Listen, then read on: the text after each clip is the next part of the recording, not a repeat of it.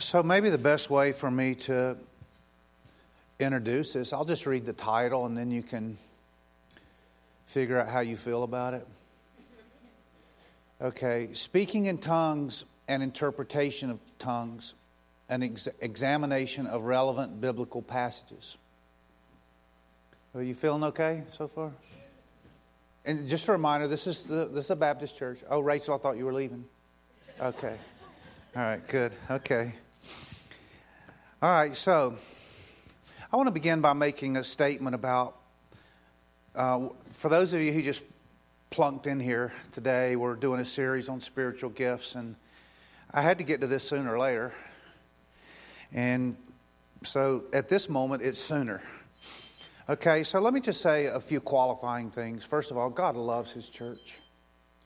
He loves His church. Ephesians 5, husbands, love your wives as Christ loved the church, gave Himself for her, that He might sanctify her, having cleansed her by the washing of water with the word, so that He might present the church to Himself in splendor without spot or wrinkle. The Lord loves His church. God builds His church. In Matthew 16:18 it says, remember when Peter confessed Jesus as the Christ and the Son of God, and Jesus replied, I tell you, you are Peter, and on this rock I will build my church, and the gates of hell shall not prevail against it. So He will build His church. He loves His church. He's building His church. And He sends His church. He sends His church into all the world. Matthew 28:18-20. All authority in heaven and on earth has been given to me. Go therefore and make disciples of all nations, baptizing them in the name of the Father, Son, Holy Spirit, teaching them to observe all I've commanded you. Behold, I'm with you always to the end of the age. Christ is with us as He sends us, and He gifts His church. He gives gifts. He gifts His church. Romans 12:5-8, for as in one body we have many members, and the members do not all have the same function, so we, though many, are one body in Christ. We are one body in Christ, individually members of one another, having gifts that differ according to the grace given to us. Let us use them. If prophecy in proportion, let us use them. If prophecy in proportion to our faith. If service in our serving, the one who teaches in his teaching, the one who exhorts in his exhortation, the one who contributes in generosity, the one who leads with zeal, the one who does acts of mercy with cheerfulness. So we are in the process of considering a long list of spiritual gifts that are mentioned and presented in the Bible, especially in the New Testament, more specifically after the resurrection of Jesus from the dead, that is post-resurrection, and then most emphatically beginning at the day of Pentecost, following the century earlier prophesied event of the outpouring of the Holy Spirit recorded in Acts 2. So there's a momentum that was beginning. There was the Old Testament and the promise of a time, a season of coming, the outpouring of the Holy Spirit. And then there would be the life of Jesus and a man filled with the Holy Spirit like no one had ever before seen. And then we have Jesus promising the Holy Spirit to those whom He would leave behind. Like, I'm going to the Father, I will send the Holy Spirit. Then the promise of Jesus when He commissioned the church in Acts chapter 1. Before He left, He reminded them again, I will give you the Holy Spirit. Then He leaves, and the Spirit of God comes in a paradigm shifting moment that separates history. The resurrection of Jesus and is the centerpiece of history. The life, death, and resurrection of Jesus. And we are on this side of the season of Jesus coming, and Jesus sent the Holy Spirit. And Acts chapter 2 at Pentecost was that moment when the Spirit of God came and therefore inspired everything we're talking about right now. So in this long list of spiritual gifts mentioned in the Bible, let me list them, and you probably won't have time to write them all down. I'll get back to a list. I gave a list out a while back, but I'm redoing the list, tweaking a little bit how I want to, as I've gone through this series, how we can define and talk about spiritual giftings. You don't need to worry about that right now. I just want to list all these gifts, and I want to think about how generous God is. I want you to think about your Christmas tree, and if you had 24 gifts from God under that tree, how excited you'd be. And this is what Jesus is saying. This is my tree. And I give these wonderful gifts to the church. And He wants us to use and be excited about. And He wants to disperse and give these gifts. So here they are: administration, apostleship, celibacy, deliverance, discernment, encouragement, exhortation, evangelism, faith, giving, healing, helping, service, hospitality, intercession, interpretation, knowledge, leadership, mercy, miracles, missions, pastoring, prophecy, teaching, tongues, wisdom, worship. That's a lot. Boy, the Holy Spirit must be busy if He's giving all these gifts, continually giving gifts to His church. So I'm going to make a... some of you are probably wondering, like, where is He? Where are we going? I thought of 5 words that can just completely set the stage for where we're going. And I think as soon as I say it, some of you are like going, oh, I'm glad he said that. And some of you are going, I can't believe he said that. So let me just tell you 5 words. I think you'll understand my position as soon as I say it. If you've been wondering, what's he going to say when we get to speaking in tongues? Just 5 words. I just need 5 words. Speaking in tongues. Phew, that's 3. I only got 2 more. Still happens. That's my position. In reading and studying the Bible, there is an expectation that speaking in tongues and the interpretation of tongues are gifts that were experienced in the early church by some, but not by all.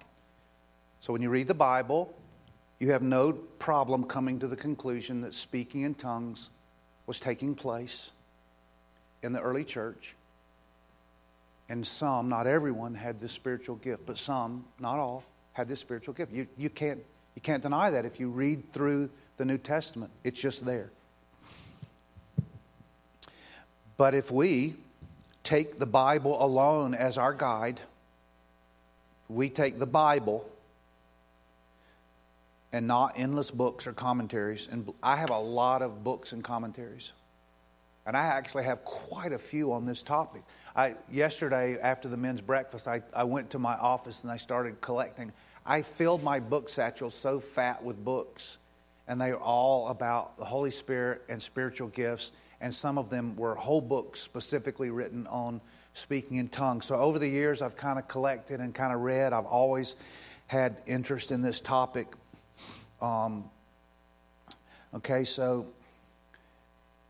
But taking the Bible alone, I didn't bring my books up here. I'm not going to quote any of my books. We're just going to take the Bible alone. Not people's personal opinion, not people's church experience when people say, well, we never did that in my church. That's not our guide. But standing upon sola scriptura, Scripture alone, there is reason to expect. If I just took my Bible and believe, if I take this book and I read it and I hold on to it, and say, this is my basis for my faith, then there is reason to expect that speaking in tongues and interpretation of tongues are spiritual gifts that would be experienced in our church by some, although not by all. And so I'm going to go through some passages. We won't make it all the way through. We figured out this morning we weren't going to make it all the way through. I have 9 passages. We'll make it through about 6, but then we're going to save the best for last. Okay, so the passage number 1 is Mark 16. Verses 15 to 18. There is no record of Jesus speaking in tongues. It was not part of his ministry as far as we know. But there is one instance of Jesus declaring this phenomenon of speaking in tongues would be part of the wonders and signs of his church. In Mark 16:17 it says, these signs will accompany those who believe. In my name they will cast out demons, they will speak in new tongues. So it's in Mark's gospel account. There's 4 gospels. And it's the only gospel account that says anything in the ministry of Jesus. It doesn't say that he did this, but he's declaring that this will happen after the age of the coming of the Holy Spirit. So this description of the church of Jesus is attached to and even embedded in the Great Commission. That may surprise some of you that what I read is in the Great Commission. In Mark's account of the Great Commission is telling us, Mark, probably through Peter, he probably learned what he did. Mark wasn't one of the 12 disciples. He hung out quite a bit with Peter. That's why sometimes people might refer to Mark as Peter's gospel, Peter's account of the gospel. Mark is telling us that this is what Jesus told them, that likely, probably during his 40 days after the resurrection is probably when he told it to, and he was preparing, commissioning them to go to make disciples of all nations. So listen to how Mark couched the gospel. Remember, most of the time we always go to Matthew 28 when we refer to the Great Commission. But listen to the Great Commission, or we go to Acts 1:8. But listen to the Great Commission in Mark 16. And listen to what's embedded in here. Go into all the world and proclaim the gospel to the whole creation. Whoever believes and is baptized will be saved, but whoever does not believe will be condemned. And these signs will accompany those who believe. In my name they will cast out demons, they will speak in new tongues, they will pick up serpents with their hands, and if they drink deadly poison it will not hurt them. They will lay hands on the sick and they will recover. And he's just simply saying unbelievable things will happen. Unbelievable things will happen and accompany my gospel. Okay? Acts chapter 2, that's passage number 2 is Acts 2. The first, Mark just kind of says, wow, this is some of the stuff that's going to happen when my gospel goes out. And Acts chapter 2 is something of a supernova of the Holy Spirit that included extremely loud occurrence like the powerful wind and a mighty storm, a visible descent of something, whether it was some kind of spiritual puff or image or substance that looked like tongues of fire. That's all we know. Whatever it was, it looked like a tongue on fire coming down and resting upon believers who began to do something that never before been recorded in Scripture. The people upon whom these tongues rested began to speak in languages they had never before learned and did not even understand as they uttered the gospel in multiple languages. They didn't even know that they were uttering the gospel in other languages that they didn't even know. And so in Acts chapter 2, 1-13, listen to this account. When the day of Pentecost arrived, they were all together in one place, like all the believers. It was like all the believers. This is all there was at that time. And suddenly there came from heaven a sound like a mighty rushing wind. And it filled the entire house where they were sitting.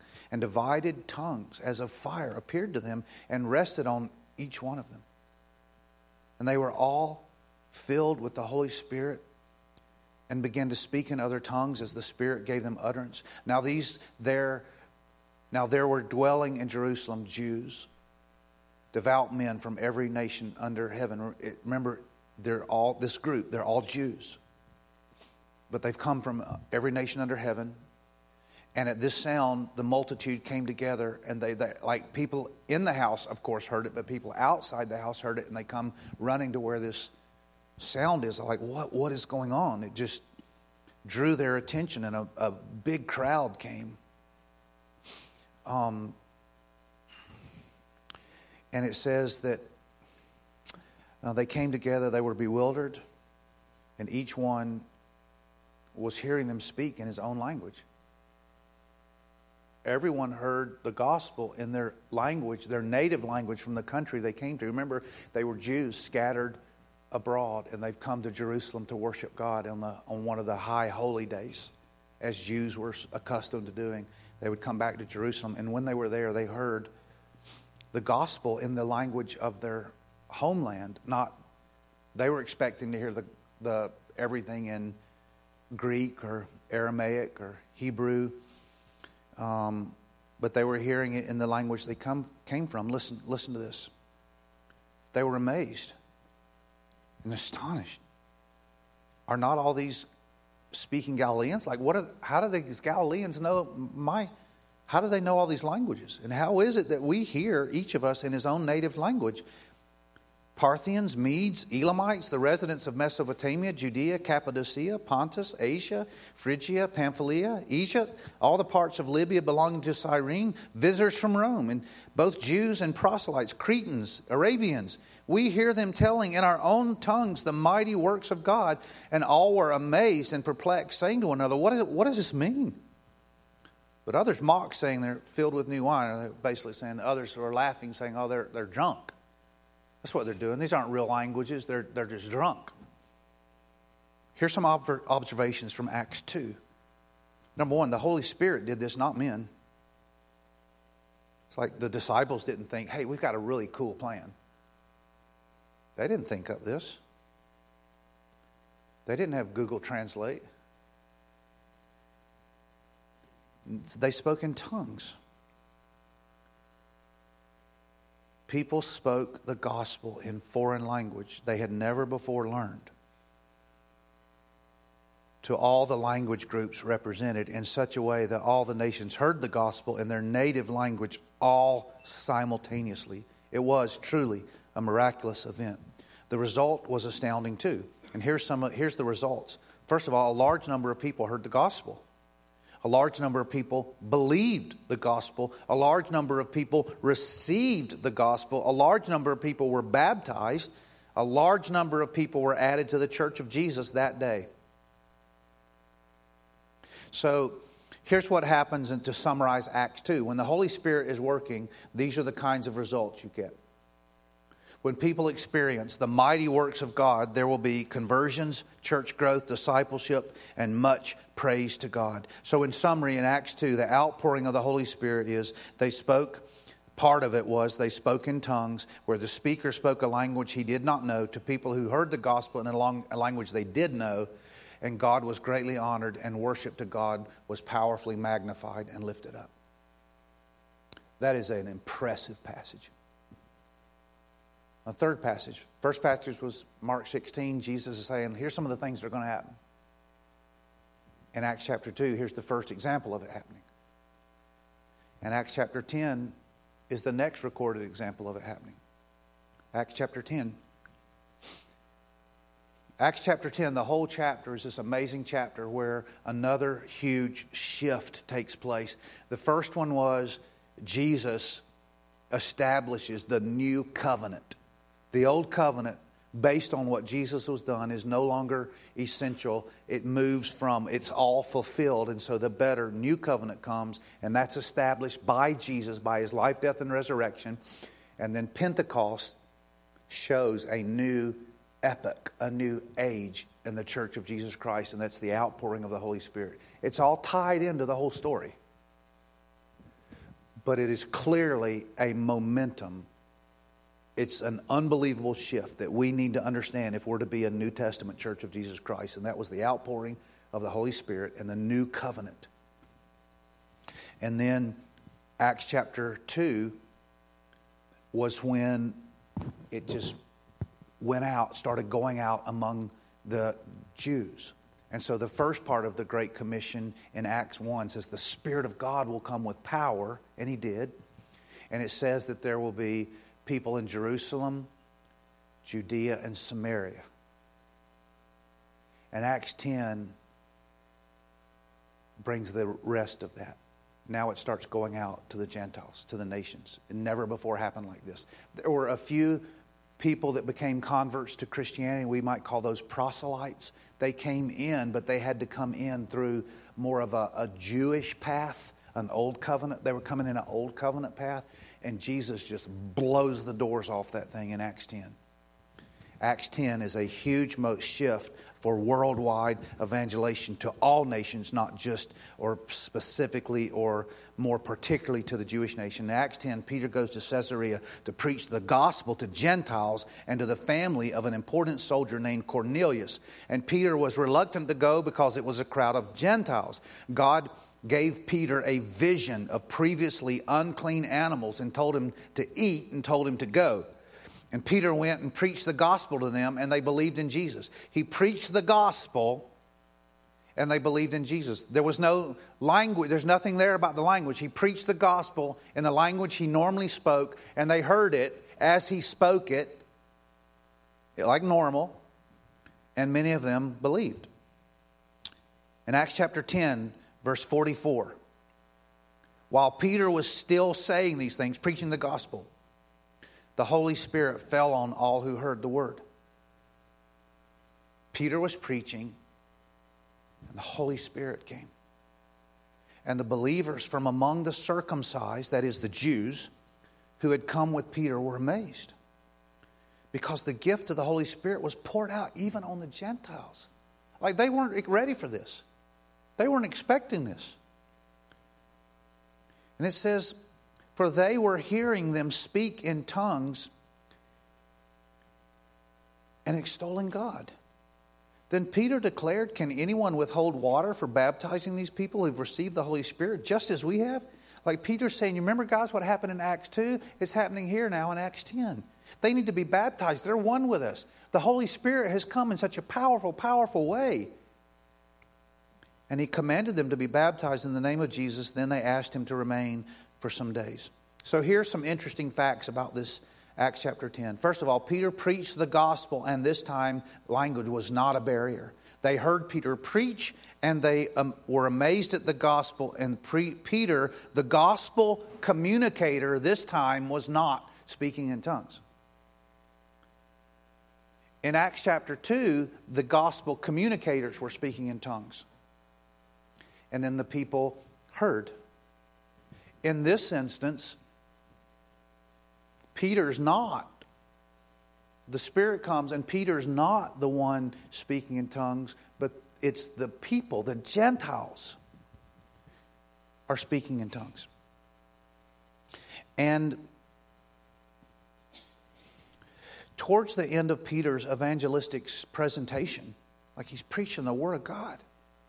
He's preaching to Gentiles. He's so excited. It's like, what is happening? He's preaching God's Word to all these Gentiles. And it was miraculous that he was even there. But he was there under the guidance of the Holy Spirit. And he was preaching. And right in the middle of his presentation, the Spirit of God drops in. It says the Holy Spirit fell on all who heard the Word. The Spirit comes on those who heard the Word, not those delivering the Word at this time. It says the Spirit of God came particularly, specifically on those who heard the Word, and the gift of the Holy Spirit was poured out even on the Gentiles, like these brand new converts. This time it is Gentiles who are speaking in tongues. They, the Gentiles, were speaking in tongues, a language unknown to them, and it instantly reminded the disciples of what had happened to them at Pentecost. So they did this after hearing the gospel, not in order to hear the gospel. In Acts chapter 2, they were speaking in tongues in order for people to hear the gospel. Now, those speaking in tongues are in response to the gospel. It's very interesting. This was not the disciples speaking in tongues. It was the Gentiles speaking in tongues. For the disciples to hear and see. The first occasion was for the believers, the ones who needed to hear and see were the unbelievers. And they came to faith. Now it's interesting, now it's the disciples who are watching what God is doing, declaring the works of God. So the language here in Acts 10 was not the barrier. Therefore, the speaking in tongues was not in order for those to hear the gospel, but to display the power of the gospel being believed by the Gentiles. The disciples did not say, we heard them speak in a language they did not know, in a language we do know. There is no evidence or statement that Peter and the Jews understood the language that they spoke in tongues, but only that they spoke in tongues. The emphasis was not on what they spoke. The Spirit gave them a supernatural utterance to prove that He had spoken.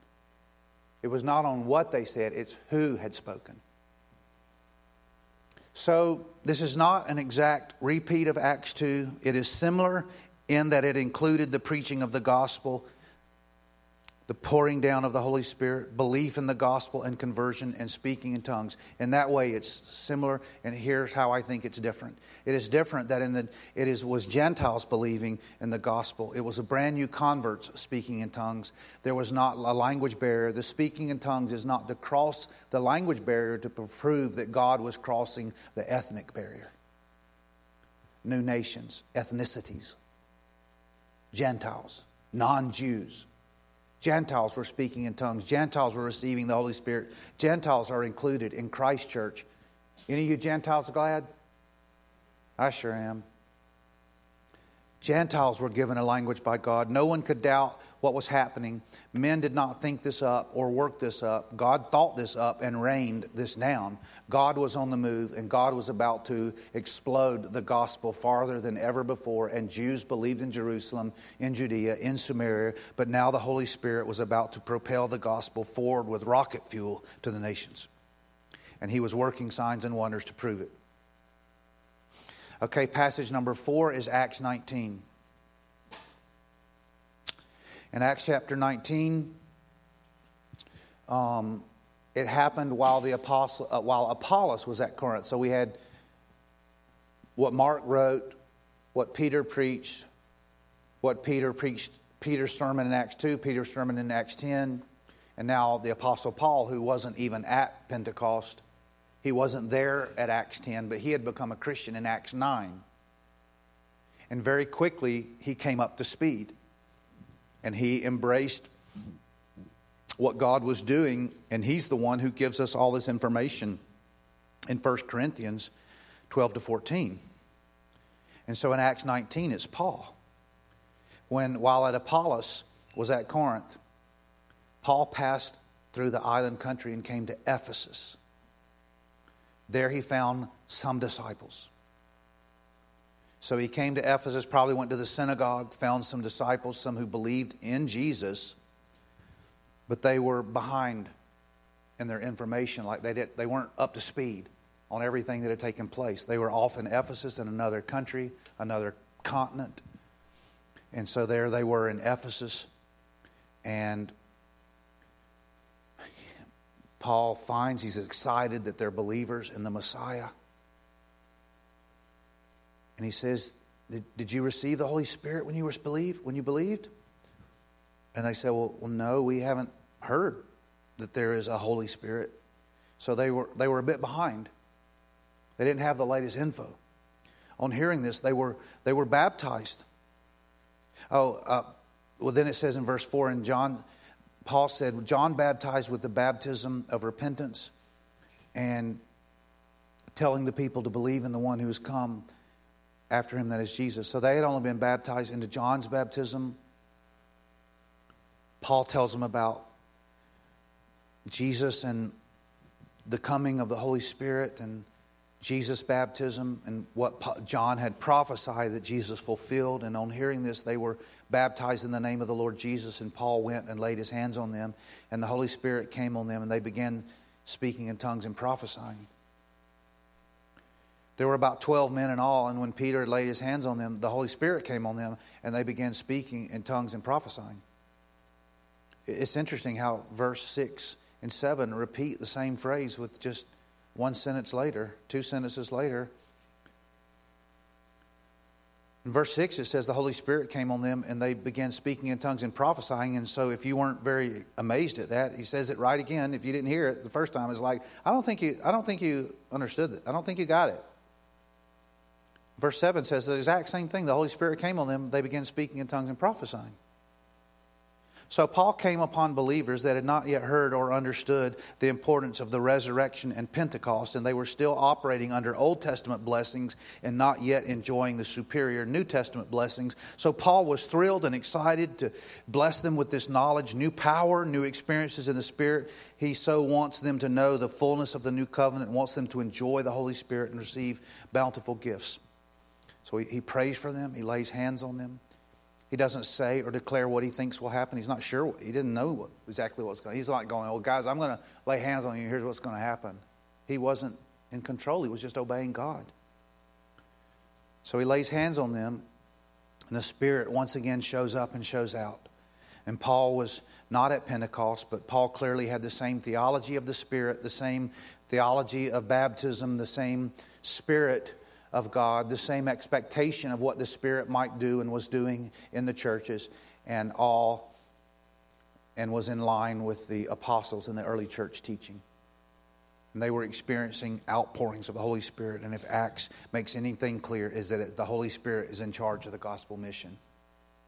If the book of Acts makes anything clear, Peter, not Paul, Not any of the 12, not any new converts. The Holy Spirit was in charge. If I could put something over the book of Acts, maybe a subheading, it would have to do something with, here's what happens when the Spirit is in charge. That's the book of Acts. That's the dynamic. And folks, when people come and say, well, I don't like the church and there's this going on in the church and that going on in church, that's what happens when men are in charge. That's what men do. When people make their complaint against the church and say, well, this is that. Well, I think the Holy Spirit doing that. It's men. And so when the Holy Spirit is in charge, these are the things, reading my Bible, I would expect to happen. I'm just reading what, if I didn't have all my commentaries and my education and where seminary and professors told me this passage means this and this passage means that, I'm appreciative of people. I'm very appreciative. But if I didn't have all that and I would read my Bible and I was lost on an island somewhere and someone gave me a Bible and said, well, this is Christianity, and I was to learn it raw and fresh, straight from reading my Bible, I would not come to the conclusion that my seminary professors gave me on many things. And I would come, if I was just off reading my Bible and a group of us met and we were out on this island and someone found a Bible and said, wow. So someone would read and learn about Jesus and they'd say, wow, listen to these things going on. And they would conclude, well, I think these things ought to be going on for us. There's nothing in this book that would give you the idea that the things that some men have told me in my training, these things stopped. If I was to read this book, I would not come to the conclusion of some of my mentors. I would go, well, Lord, how does this work in our church? And that's exactly what I'm asking. They were experiencing the outpouring of the Holy Spirit. And the Holy Spirit was in charge. Men weren't. Men were surrendering to the Spirit. Men were bowing to God. Men were coming and bowing before God and worshiping God. And men were coming looking for God and listening to God and seeking God. And they weren't coming and going, well, and the church I grew up in, we did it like this. They didn't talk like that. The church they grew up had just been, the doors and walls had been blown apart. The altar of God had been moved. They didn't no longer have to bring. You think you're going through shell shock? Can you imagine the shell shock of these early Jews who all their life, for a couple of thousand years, their whole idea of worshiping God was coming and bringing their animal and offering a sacrifice and bleeding it out at the door of the tabernacle or temple and letting the priest of God take the blood into the holy place. And now they're coming and saying, you don't need to do any of that. No wonder the Jews got so mad. They're like some people who say, you can't do that because we've never done it like this. But when you come with this book and you just start asking, and people come to church and they just start saying, Lord Jesus, will you teach me what your word teaches? I can't sort out. I've had so many teachers tell me so many things over my Christian life. And my mom's side of the family says this, and my dad's side of the family says this, and the preacher I once heard this, and the last podcast I heard said this, and that book someone gave me says this. I'm confused. Is there anywhere that I can just find pure, unadulterated truth? How about the Word of God? So when I open this book, I'm coming to pure, unadulterated truth. But so is everybody else who comes to it. So I need to ask one more question. Who will teach me? Lord, who will teach me? Will you teach me, Lord? Holy Spirit, will you teach me? Do you do that? Do you still do that? Do I need to get it through somebody? Thank God for teachers. The Bible gives teachers. But Lord, how am I going to know what's up and what's down?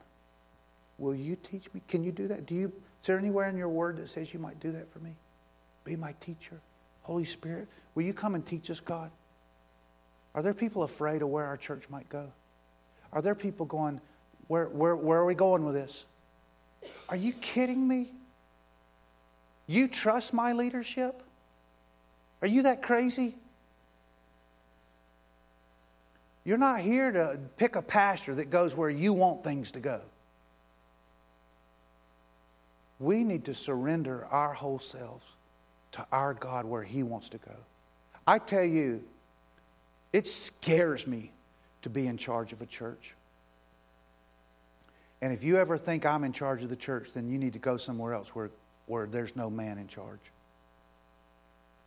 You know what scares me? It's when people stand up to handle this book. And it becomes obvious sooner or later that the Holy Spirit is not in charge. And that some person is, or some little inside circle of people are, or some system of theology is. This is very true. There's good theology and there's bad theology. But the only way to know the difference is if the Holy Spirit's leading. You get that? You understand that? Okay, so let me finish. Let me just tell you where we're at. We're coming back, and we haven't even gotten to the sandwich yet.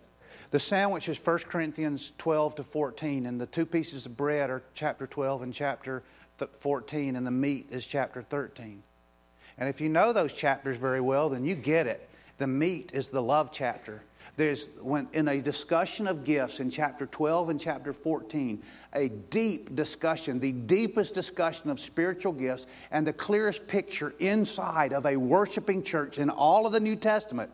There's no comparison to any other passage. This passage gives us more insight into what goes on in a worshiping New Testament church than any other passage. There's some other passages that hint at some things. This passage, Paul is dealing directly with worship in the local church. And it's not any accident that in the discussions of chapter 12 and chapter 14, with much controversy surrounding the Corinthian church, but also just surrounding their use of spiritual gifts, he sticks the roast beef in chapter 13. I tell you, folks, if I order a roast beef sandwich and there's nothing but two pieces of bread I bite into, I'm probably going to throw it on the ground and step on it. I want that roast beef with that provolone cheese. Am I making anybody hungry? And God says, well, don't you want the meat of my relationship with you? And that would be love. And so there's nothing worse than people who are gifted, who are using their gifts and operating without love. When people stand up and say, look at me, instead of look at Jesus, look at Jesus. But here's what we want as a church. Here's what I'm declaring for our church, and I hope you're all right with this. Lord God, we want you in any gift you want to give us. We want you when we come to church in any gift you want to give us. And can I just say, just in case you're confused, some of you may say that this is all brand new stuff. It's not at all. And let me also say this. If you're worried about speaking in tongues, can I let you know that we've got quite a few people that already do that and you didn't even know it? We have quite a few people in our church that speak in tongues, pray in tongues. They don't stand up and go, okay, guys, it's now that moment when I speak in tongues. Or, all right, guys, get ready. It's already something that exists in the life of our church, even though you might not be aware of it. And the only question I'm asking is, I'm not expecting that we're going to have a sudden increase. And I don't have a meter that says we're aiming for 80% tongue speakers. Folks, what a stupid thing to do, because I'm not in charge of it. I have asked God for this gift, and He has not been pleased to give it to me. And I said, I've many times prayed like this, Lord, wouldn't it be helpful if you gave me the gift since I'm the leader, and then people that would help them? It's like, when do you think you got in charge? It's like the Lord rebuked me. The very thing I was asking Him was contrary to the very thing He says He does. It's up to Him. So you don't need to be going, I want this or that. Just as simply as just say, Lord, give me whatever you have.